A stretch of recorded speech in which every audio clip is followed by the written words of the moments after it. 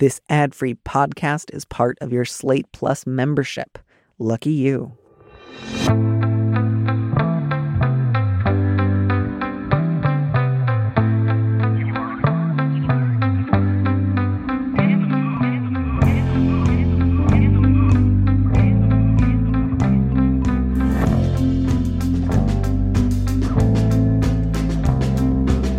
Hello and welcome back to Big Mood, Little Mood. I am your host, Daniel M. Lavery, and with me in the studio this week is my guest, Angelica Jade Bastien, a Southern-born critic and essayist for New York Magazine site Vulture.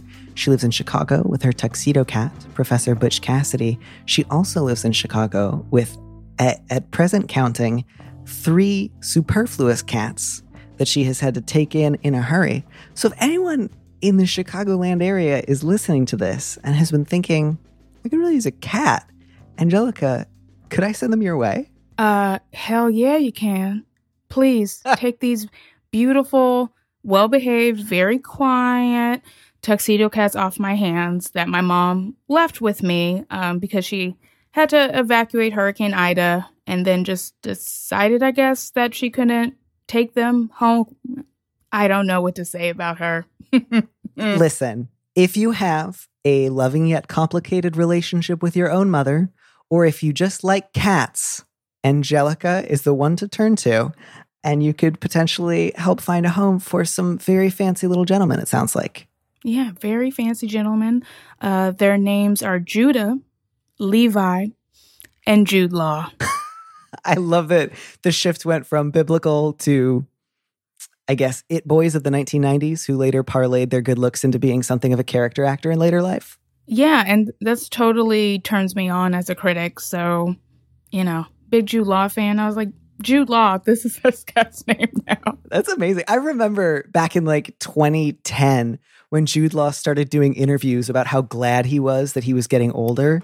And it was like, for a couple of years, all he would do was be in interviews where he was like, thank God I'm ugly now. And he'd be like, Jude Law, do you think maybe you're overstating it a little bit? But he was like, I'm no longer ruined by beauty. People can look at me now. Don't even get me started about male actors, moving through Hollywood who are attracted to some degree and have a weird relationship with their beauty because I guess they feel, I don't know, maybe the way some women feel far more often, which is viewed through the lens of the body and beauty in a very specific manner. Also, Jude Law, you knew you were still hot. We saw the young Pope. Okay, I saw you in that little white getup, eyeing the camera like you wanted to fuck it. I'm not stupid. It was just so funny hot. that at last I've been freed from my prison. And it was just yeah, your hairline's not where it was in 1997, but no one's is. No one's is. No one's. I guess if you are going from if you could have been cast as Dickie Greenleaf, whose whole thing is just unattainable male beauty that inspires murderous rage and longing in others, I guess that's a sort of dynamic that I can't really understand. I've never been so good looking that someone would say oh, let me cast you in A Tale of Obsession and Italy. Maybe it really is that big a deal to shift from being luminously beautiful to simply very, very good looking. Oh, whatever. Ridiculously beautiful people, get over yourselves, okay? I do hope I love y'all, someday, but please. I hope very much someday you and I can do a limited run series where we interview a series of luminously beautiful men with 2 very different approaches. One of which is oh, come on. And the other is what's it like? Are you okay? Can I bring you lavender? Whenever I see Leonardo DiCaprio, I always want to be what was it like for 2003 to take away the last of your beauty? Now you're just a human man. A human man who likes to date much, much, much, much, much younger women. Yeah. Listen, have fun with that. If he still looked like the Archangel Raphael and wanted to date much, much, much younger men, I would be first in line. So if you're listening to this, alternate dimension Leonardo DiCaprio, I don't know where this is going. I need to move us on. I've taken us off in a really different direction. I love it, though. We're going down, I could have keep going. We really will. I really will hit you up later because I would love to interview very, very handsome men with varying levels of like credulity and anger and resentment. That sounds hot.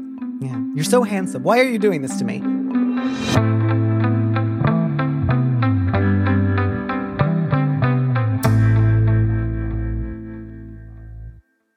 Would you please be so good as to read our first question so that we can try to advise someone in need of whatever kind of help we can provide them? Oh, totally. Let's get into giving some great advice. Hopefully. We'll see. Stay tuned, everyone. So our first letter is Frozen Out Friend. I am a woman in my 20s who has had some lost years due to finishing college, the pandemic, working, and transitioning, which has resulted in a quiet social life dying out entirely. I never had a raucous group of friends, but instead a small, close circle. But over the years, we've amicably fallen out of contact. I have one friend in particular I'm hurt I've fallen out of contact with. Innocuous messages that I've hoped would spark a more engaging conversation, like the ones we used to have, never materialized. While I know it's likely impossible to pick up where we left off, I really miss our friendship. I have changed quite a bit since we last spoke, but our interests never really aligned anyways. We shared a common location and a way of thinking that often left us interpreting the world in the same light. I don't know whether it is better to leave our friendship on ice or try to satisfy some idealistic notion that what we had can withstand a long layoff. I'm sort of two minds about this letter because on the one hand, I feel like I have a fairly straightforward answer to the immediate question, which is if you have a friend that you feel sad you've fallen out of touch with, and the last 3 or 4 attempts to generate like a sort of innocuous conversation have fallen flat, the next step is to say, hey, I really miss you. You know, Yep. you say something direct, like maybe they've had a hard pandemic. You know, maybe he's like not up for a lot of innocuous conversations, but if he knew you missed him and wanted to catch up, he would respond. So, you know, leaving it on ice after just like 3 or 4 attempts to be like, hey, did you see this? Like, you didn't tell him what was going on with you. Yeah, you didn't let him know what you needed. You didn't share anything important. You didn't make a request. So that, I would say, is my first suggestion. Definitely. Yeah, that was like my immediate thought. But I also kind of found some things about this letter interesting. And, you know, listeners, just a heads up for people who don't actually know me, it may just be about 2 p.m. in the afternoon and I have to get back to work, but I've already smoked a joint. So this advice is going to be a ride and I hope you enjoy it. I really do. I hope this is like a really good Disney World ride, not necessarily backyard roller coaster ride where you may fall off and die. You know, hopefully it's a fun ride. Let's see what happens with some of my Let's find out. I agree with you, Danny, that it's important for her to, just be upfront, say, I miss you. Like, I would love to talk. Or, this pandemic is a good way to get into things with everything because it's like, it's such an overbearing force on our lives. I guess for most people, unless you're like super ridiculously rich, I don't know how your life is going in that regard. But, I think it's an interesting dichotomy between leave friendship on ice or satisfy some idealistic notion. Like, why is that idealistic? Is that idealistic? Isn't that just like something we should nurture? The idea that our relationships have value and can withstand the last few years of our lives, which I think for everyone has been really, really, really tough. Yeah, I think the idealistic line struck me too. And one of the things that I thought might be possible in this letter is, and this is something that I've certainly done, I think sometimes if someone has a particular relationship to vulnerability or the possibility of rejection, they are going to be more likely to send out what they see as like little test balloons rather than directly say what they want from someone else. And so my sort of thought there was like this letter writer is maybe worried that her friends have moved on from her, or maybe reject her transition. That seemed implied, possibly. Or just, so instead of saying like, I miss you, I would love to have like a real talk, she sends out a little test balloon of like, if they respond to this cute little link or this little joke, then it'll be safe for me to venture something bigger. But this is my test balloon and I have to send it first. And that's not to knock that strategy or say it's always a bad idea. Yeah. But I think it's important to realize it is a strategy. It is not the only way you can reach out. Exactly. And it's okay to be a little vulnerable, especially now. I think people kind of appreciate it. At least the people in my life do. I'm also someone who's never had like a large group of like, friends. Like I have acquaintances and whatever, but mostly it's like a really tight knit group of friends I have that I really trust and love. And that's also okay if that's the shape of your personal life. I think sometimes we beat ourselves up because our lives don't look a certain way with friendship. Like, the always talking to them, always present, best friend dynamic. Friendships change and shift, and we change and shift with them, and that's all good. Just be willing to be a little bit more vulnerable, I think, and just upfront. And that's a good guiding principle in life. Yeah. Yeah, I think the test balloon strategy can occasionally be useful, but more often than not, if somebody doesn't respond to the test balloon the way that you had hoped that they would, the test balloon sender in question will then say, I was right not to say what I was really thinking or feeling. Now's not the right time, or they don't want to hear it. I basically just said, hey, if you respond to this gentle nudge, I'd like to share something with you. And they basically just said, don't bother. When in fact, that's not actually what happened. So yeah, again, not to say letter writer, like this is your fault. You should have been sending more, emotionally intimate messages to your friends. And that's why you've fallen out of contact. I don't mean that at all. I just mean it's totally normal and appropriate to send him another message. Feel free to do the same thing with your other friends. And it doesn't all have to be like bearing your soul. It can just be, hey, I was thinking of you lately. It makes me sort of sad that we have fallen out of touch. I really value our friendship. I really care about you. I would love to hear more about how you're doing and catch up. Hopefully at least one or two of them will, say, that sounds great. And if some of the others say something kind of vague or like, sure, let's do that, but then they never follow up, that might also be sad or hurtful, but at least you will know that you tried. Mm-hmm. Mm-hmm.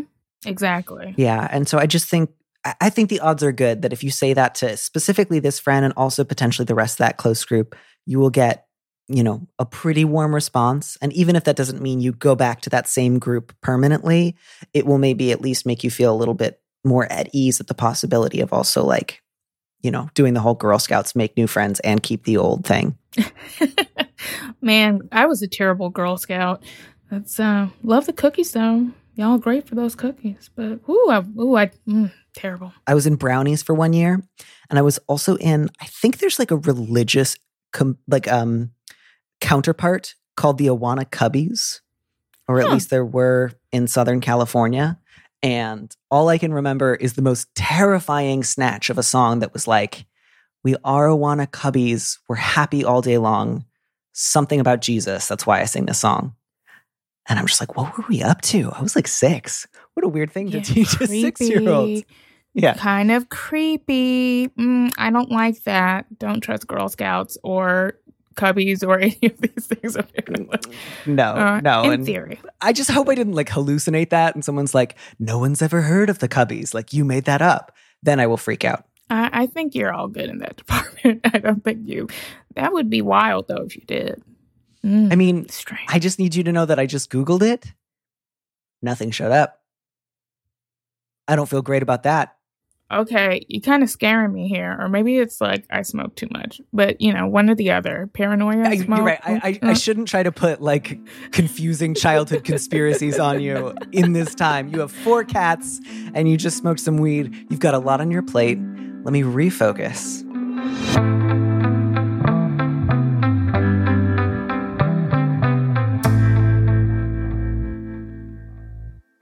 So the subject here is, do I qualify? I was recently applying for a job, and there was a question in the application about disabilities. There was an illustrative list of conditions as an example of what qualifies as a disability, and I was shocked to see something that I've been diagnosed with, fibromyalgia, on the list.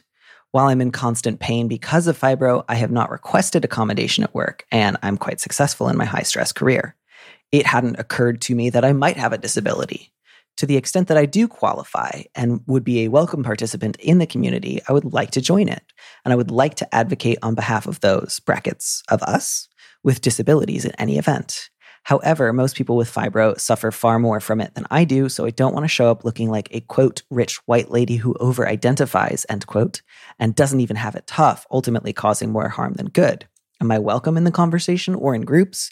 Can I join/help from the people with disability side of the table? Or would my participation be a bad thing? Obviously, I would be sensitive about participating in anything, and I'd listen first. I've done extensive Googling, but I haven't found answers to my questions or even a place to ask them. I have no sense of which organizations are reputable and which are predatory, or whether there's a place for me in the conversation. I'm at a loss for where I go from here, and I would be grateful for your thoughts on untangling this whole thing. Ooh.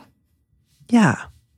I definitely got a sense here that we moved pretty quickly away from the original implicit question of, should I disclose during this job application, and then into, should I do something else? Does it strike you as more useful to maybe spend the first few minutes thinking about the original question? Or do you think it's sort of more interesting to follow the sort of like subsequent questions that arose for this letter writer? I'm wide open. I mean, I definitely think the latter approach, just because there's some really tangled issues here. And certain things kind of like really popped out to me in the back half of the letter that they sent. Especially that rich white lady who over-identifies bit. Yeah, let's start with that. That also kind of jumped out at me. So I'll be honest, I'm of two minds. I totally get what they're thinking. I totally get it. I am not a rich white lady, personally. I am a Black Latina who is definitely not rich. I'm a writer and a critic. You don't go into that for money. But I will say, like, it feels like it's almost like a fear and an overcorrection, like of taking up any space with something that does affect your life. And I kind of worry that the letter writer is maybe being a little too hard on themselves in a certain degree and needs to maybe take a little bit of a step back and think about how you would, this is so corny, but like how you would talk to somebody else about this issue. Like, would you really tell somebody else, like a friend of yours who had fibromyalgia, like to whatever degree it was, and you would tell them, oh no, actually you don't qualify for that. And you trying to qualify for that means you're taking up somebody else's space. Like, you can be in a room and not be the loudest voice in there. You know what I mean? There's a way to balance it out. It's not an all or nothing. I just kind of worry about that thinking. Yeah, I think so too. I think that part of what leapt out to me there was that rich white lady was sort of implicitly being contrasted with the possibility of having a disability, as if to say being a rich white lady is the opposite of having a disability. And I don't want to spend too much time sort of speculating where that kind of mindset might come from, just because I think that could take us in a number of different directions that might not necessarily be useful to this letter writer. But, letter writer, whatever, identity categories you may inhabit or you may sort of like assign certain priorities to, they are not, it's not about like positive and negative scores. Disability doesn't make up for whiteness or vice versa, or like being a lady doesn't, decrease your points on another scale. So, to whatever extent this is useful to you, I would encourage you not to think of the possibility of having a disability as being in any sort of conflict with being a woman, being white, being rich. They're simply things that describe you. And there are some wealthy people with disabilities. There are a lot more people with disabilities who are, like constrained by government regulations not to have more than $2,000 in their bank account. Letter writer, you sound very concerned that you don't step on any toes. So I'm not too worried that you plan on like trying to sign up for, president of a local organization tomorrow without listening to other people. Yeah, I agree. I think the letter writer also needs to find a local community or groups of people who deal with disabilities, especially hers. And maybe that could help, her understand that, we all exist at the crossroads of various identities, and they don't necessarily cancel each other out, and maybe kind of help her with her own journey. Because I think, just some other perspectives are kind of needed from people who really can understand what she's having to navigate politically, socially, physically, in the job. I think that would be really helpful and important. Yeah. So maybe to start with, I will say, letter writer, this, I don't know what organization this was. I don't know exactly what that list entailed. My guess is they were just sort of like listing, here are some possible responses or things that we're prepared to accommodate. As you may know, letter writer, the ADA, for example, the American with Disabilities Act, doesn't have a list of, if you have any of these conditions, you are disabled. And if you don't, go away. There's a sort of general definition of disability that each person kind of has to meet. And it's usually sort of pegged to, does it substantially limit one or more sort of like major life activities? Is there a record attached to that, particularly a medical record? So it's again, it's not just like, here's a list, and if you have it, you're in, and if you don't, you're not. So one of the things I think the letter writer is sort of aware of is this sort of tension of, I do experience pain as a result of this like medical condition. I also am like high achieving, and I have maybe been encouraged to think of that as like oppositional to thinking of myself as a disability, which you might want to, investigate. Possibly joining some local like disability justice organizations might be a useful place to maybe critically rethink some of those assumptions. But the only thing you're being asked to do right now, letter writer, is not whether or not you want to permanently announce, I am a person with a disability. This is how I want to move through the world. This is how I want to center my work. You're just being asked, do you want to disclose to this potential employer that you have fibromyalgia? My advice to you, letter writer, would be not to do so. You can. I would encourage you instead to wait until you have the job offer and then let them know if there are any accommodations that you think would be useful to you. You may very well be entitled to them, but I think that because there are so many different ways that you can not get a job, I would encourage you, they cannot fire you for disclosing a medical condition as easily as they can simply decline to hire you if you say, by the way, I have fibromyalgia, and I think you should be looking out for yourself here. So I would say nothing. And then if you get the job and you do think either there is some accommodation or like work from home flexibility that I would appreciate, or I might in the future, you can then disclose to your boss and to HR, get documentation. And then you would also have legal protections if there was any sort of retaliation. That is a really good point. Yeah, that got to protect yourself out there. Yeah, but that's all you're being asked to do, is to consider about whether you might want to disclose that and or consider accommodations, which again, if you're used to thinking of yourself as like, quote, quite successful in a high stress career, reading between the lines, part of what I got from that was some sense of it is either explicitly or implicitly valued in my field to push through it, to suffer in silence, to deal with any pain or exhaustion on your own without, quote unquote, bothering anyone. And maybe that is no longer serving you. Oof, yeah, we all sometimes need to do those check-ins about what is and isn't serving us, about how we move through the world. And I think this is a good line of thought for the letter writer to kind of go down and really consider. Yeah. And I guess my sort of last thought would be, I would encourage you to look at maybe certain groups that might exist in your area, certain groups that might exist at a national level. You can always sort of like check against the, Better Business Bureau or one of the various like charity or nonprofit sort of like ranking services, as well as your own best judgment as to what you think is predatory. Again, I'm not really sure what I can imagine predatory behavior, obviously. I'm just not really sure. I don't know of offhand any groups that I would say they say they're about helping people with fibromyalgia, but really they're gonna, take your house or something. And then beyond that, I guess, am I welcome in the conversation or in groups? What conversation and what groups?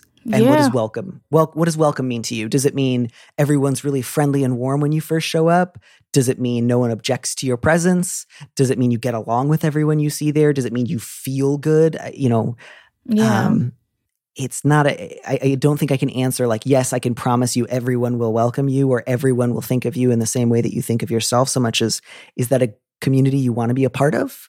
And who interests you? What groups interest you? What work do you feel passionate about? And how can you seek it out, rather than just like, yes, here is my ticket saying no one's going to get mad at you. Yeah, life doesn't work like that, unfortunately. With the, guaranteed success entering a new group. Just doesn't work like that. You kind of, you have to make the risk sometimes to get the reward you're looking for. Just how it works with interpersonal dynamics.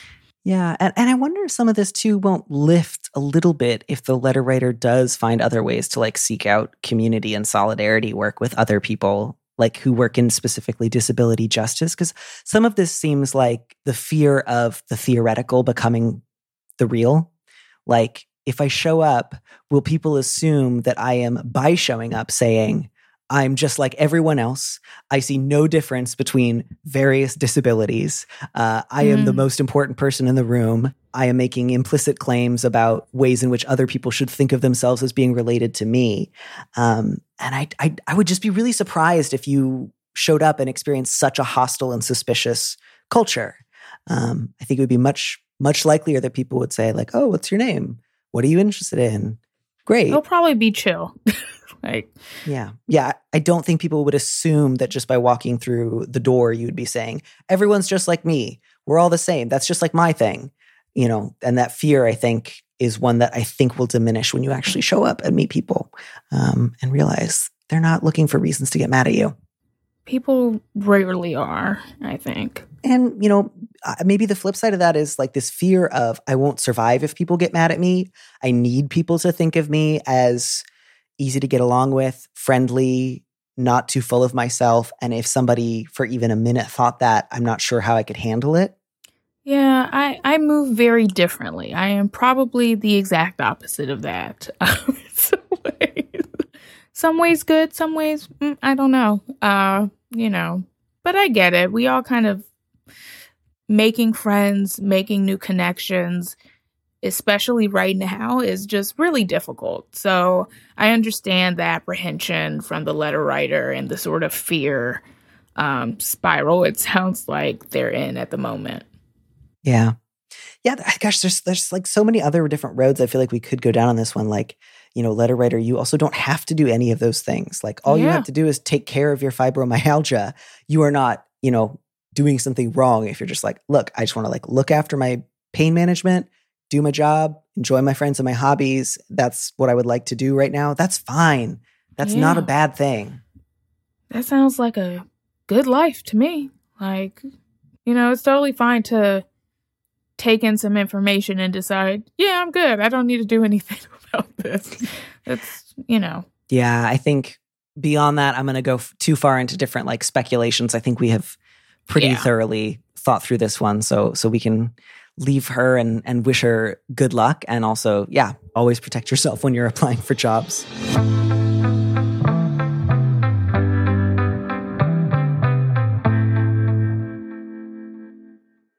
I'm a little curious just because you talked about both sort of feeling you move through the world in sort of the opposite way, but then also it sounds like you're maybe tweaking that right now or rethinking some of that. I'm sort of curious to know, are you in the middle of a sea change yourself? Oh, damn. That is an understatement. I don't, like, looking back where the last few weeks, like, I'll just be blunt. I'm like getting out of a relationship that became emotionally abusive, or it was confirmed to be. It was rekindling with an ex, and it proved to be a very bad idea. But it was a lesson I needed to learn about trusting my instincts and not ignoring every red flag slapping me in the face. Literally slapping me in the face. I've reconnected this year with my brother, who I had been estranged from for 10, 12 years. So that's like really heavy. And just like, there's other family stuff that's really come out. In the wake of my grandma's death this year, losing my cat Paul to cancer out of nowhere. He was only 4.5 years old. And like the sweetest, kindest, most affectionate cat I've ever met, and like so beautiful. His name was Paul Newman, and I miss him very much. You have great cat names, can I just say? It's like one of my skills, baby. I just got that let's name a cat power. I have no idea why. Very low level superpower, but it's there and I work it. So I'm just like really rethinking a lot of things in life right now. And this is like me. There's other things that are going on that are just a little like, how am I supposed to deal with all of this? I don't know how to process most of what I'm dealing with. So I'm going to make a list of stressors in my life right now and decide what I have to put aside for the moment and what I can actually have the bandwidth to focus on. Because, there's also my job and, maintaining friendships and paying bills and all the other things that come with being an adult who lives in this world, navigating the pandemic. And the thing is, like, I know I'm not alone in this feeling going through a sea change, to use your terminology. So many of my friends are dealing with a lot too. And it's just been like, I don't know, the vibe is just heavy. The vibes are heavy out there. And I'm just, I'm trying to get it together and also rely on the simple pleasures of life of, a good meal, listening to some music when I'm high, watching some Star Trek Deep Space Nine, maybe, watching a Billy Wilder film, something that makes me excited and for a moment brings me a measure of pleasure, because it's hard out there. And I think the pleasure principle is kind of important right now. Yeah, I apologize if this feels too on the nose, but it also just feels like Billy Wilder is, I think, a wonderful, wonderful touchstone for I'm going through a lot and I want something light, but with the kind of lightness that comes from an awareness of how dark things can get quite quickly. Exactly. And even within his comedies, I have probably, the movie I've rewatched most during this pandemic is probably Some Like It Hot. It's just so easy to fall into, and I always see something new every time I watch it. But, even in that movie, which is such a confection in many ways, there's touches of darkness, sometimes like straight up, like people get murked in the beginning of the movie. But also, Marilyn Monroe's character has a sweet melancholy to her that I find very touching and I really connect with. Anybody who knows me knows Marilyn Monroe is like an obsession of mine. I have quite a few obsessions. She is one of them. I'm looking at a huge stack of Marilyn Monroe books right now, including Marilyn Monroe: An Appreciation by Eve Arnold, a photographer who shot her quite a bit, including on the set of The Misfits. So, and it's like beautiful color photography, sometimes black and white. But what was really striking is the intimacy. And I don't know how y'all are feeling out there, but intimacy is something that's become way more important to me since this pandemic has kicked off. And really considering how it looks and how I want it to look in my life has been an interesting journey lately. Yeah. And, again, as touchstones go, if you want to think about different relationships to intimacy and to both the sort of like careful extending of intimacy or the withholding of intimacy, Marilyn Monroe is a pretty great touchstone to pick. There's some real layers there. I was just thinking about this actually yesterday. One of my favorite of her movies is Gentlemen Prefer Blondes. And I also love the Anita Loos novel that it's based on. Yes. And the other day I was walking down my block and somebody had left out a bunch of free books, and the reissue of Gentlemen Prefer Blondes was one of them. And I was as tempted to take a free book as I have ever been, because I was like, man, I lost my copy in one of my moves. And I don't know if you've ever read it, but it's just basically, it's very short, maybe 100 pages. And it's just a monologue of the Marilyn Monroe character describing everything happening to a girl such as I. And it is enchanting. Anita Loos knew what she was about. Yeah, that does sound quite enchanting. And I mean, it's already an enchanting, gorgeous film. Jesus. Wow. Cinema. Cinema indeed. I love anybody cinema. Here for love? I love it. I recently, I I recently watched this short film by Wong Kar-wai called The Hand. Have you ever seen it? It's funny because my ex introduced me to this movie, but I don't give a fuck, okay? I love this movie. You're not going to ruin it for me. But really, I'm not joking with you. The movie is basically about the power of a hand job and the romanticism that can come from it. And it has Gong Li as the woman giving the hand job. It's very erotic, and the dude is a tailor who works for her, and they have like this intense tension. It's just juicy and fascinating and sad towards the end.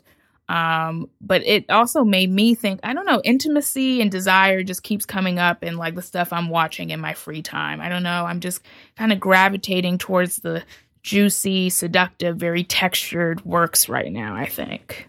That sounds remarkable. I should take a break from obsessively rewatching The Women for one evening and give that a watch. That has been my return vehicle throughout quarantine. Oh, it's just so good. It's been a few weeks since I watched The Women. I should watch The Women. Joan Crawford. Joan Crawford she is that girl, okay? She will give you some noir. She will give you some gorgeous Technicolor, weird neo-Western with Nicholas Ray at the helm. She will give you flapper. She will give you absolute camp, but camp does not wholly define her, which is something that I think is very important to remember about Joan Crawford. Big shout out to Joan Crawford. The whole cast is a murderer's row of a cast. Yes. But Joan Crawford, I think for just like pure over the topness, when she's carrying all those perfume bottles and she has that quick comeback line to her colleague of just like, because I'm all the baby he needs. It's just such a highlight to me of that movie, which is nothing but highlights. It's 2.5 hours of highlights. Oh, totally. Totally. It's funny. I think I've watched more Joan Crawford movies in the pandemic than Bette Davis ones. And I'm more of a Bette Davis head, which again, I have my thing for complicated women throughout cinema. I finally saw Now Voyager after putting it off for years because, it's I have a complicated relationship to that kind of melodrama.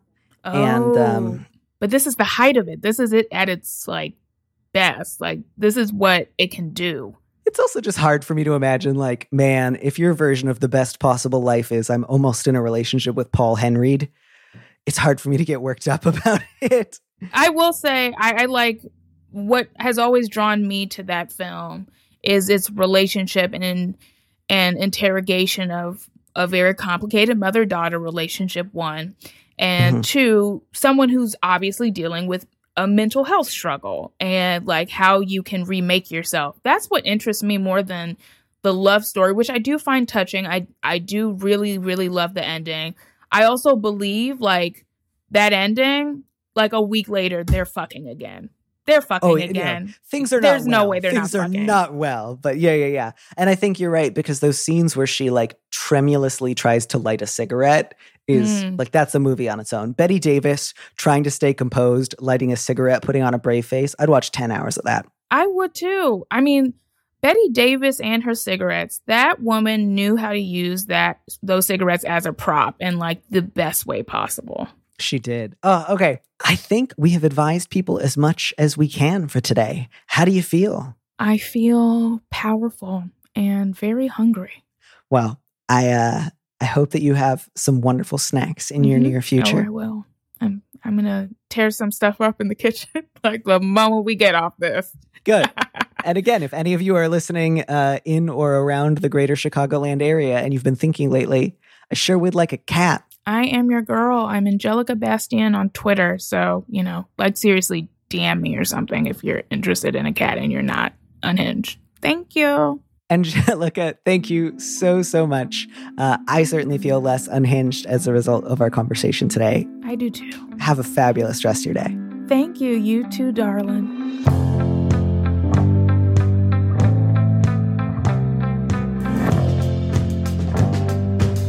Thanks for joining us on Big Mood, Little Mood with me, Danny Lavery. Our producer is Phil Circus, who also composed our theme music. Don't miss an episode of the show. Head to slate.com/mood to sign up, to subscribe, or hit the subscribe button on whatever platform you're using right now. Also, please leave us a review on Apple Podcasts if you get a minute. We'd love to know what you think. If you want more Big Mood, Little Mood, you should join Slate Plus, Slate's membership program. Members get an extra episode of Big Mood, Little Mood every Friday, and you'll get to hear more advice and conversations and interview questions with our guests. And as a Slate Plus member, you'll also be supporting the show. Go to slate.com/mood plus to sign up. It's just $1 for your first month.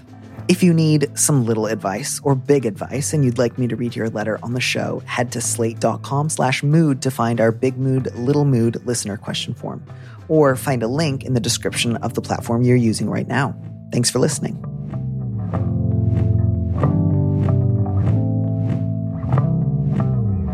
And here's a preview of our Slate Plus episode coming this Friday. One thing I've had to really let go of as a writer and just human being is just writing and existing from a place of hyper awareness of being perceived and how people perceive me. And as someone who has gotten their fair share of heat online for things I've written, after a certain point, you kind of have to let go of it. You have to let go of all that shit. It doesn't serve you. Yeah, and if you want to write something that is available for public reading, people are going to have reactions to it that by definition you cannot control. And that's not to say if everyone treats you horribly, that's on you. I just mean some people might not give you the benefit of the doubt in the ways that you wish that they would, or they might not think about you in the way that you would like them to. But that is one of the things that you have to kind of figure out. Okay, because I cannot control other people's reactions to me, especially at a larger scale, what can I do instead? To listen to the rest of that conversation, join Slate Plus now at slate.com/mood.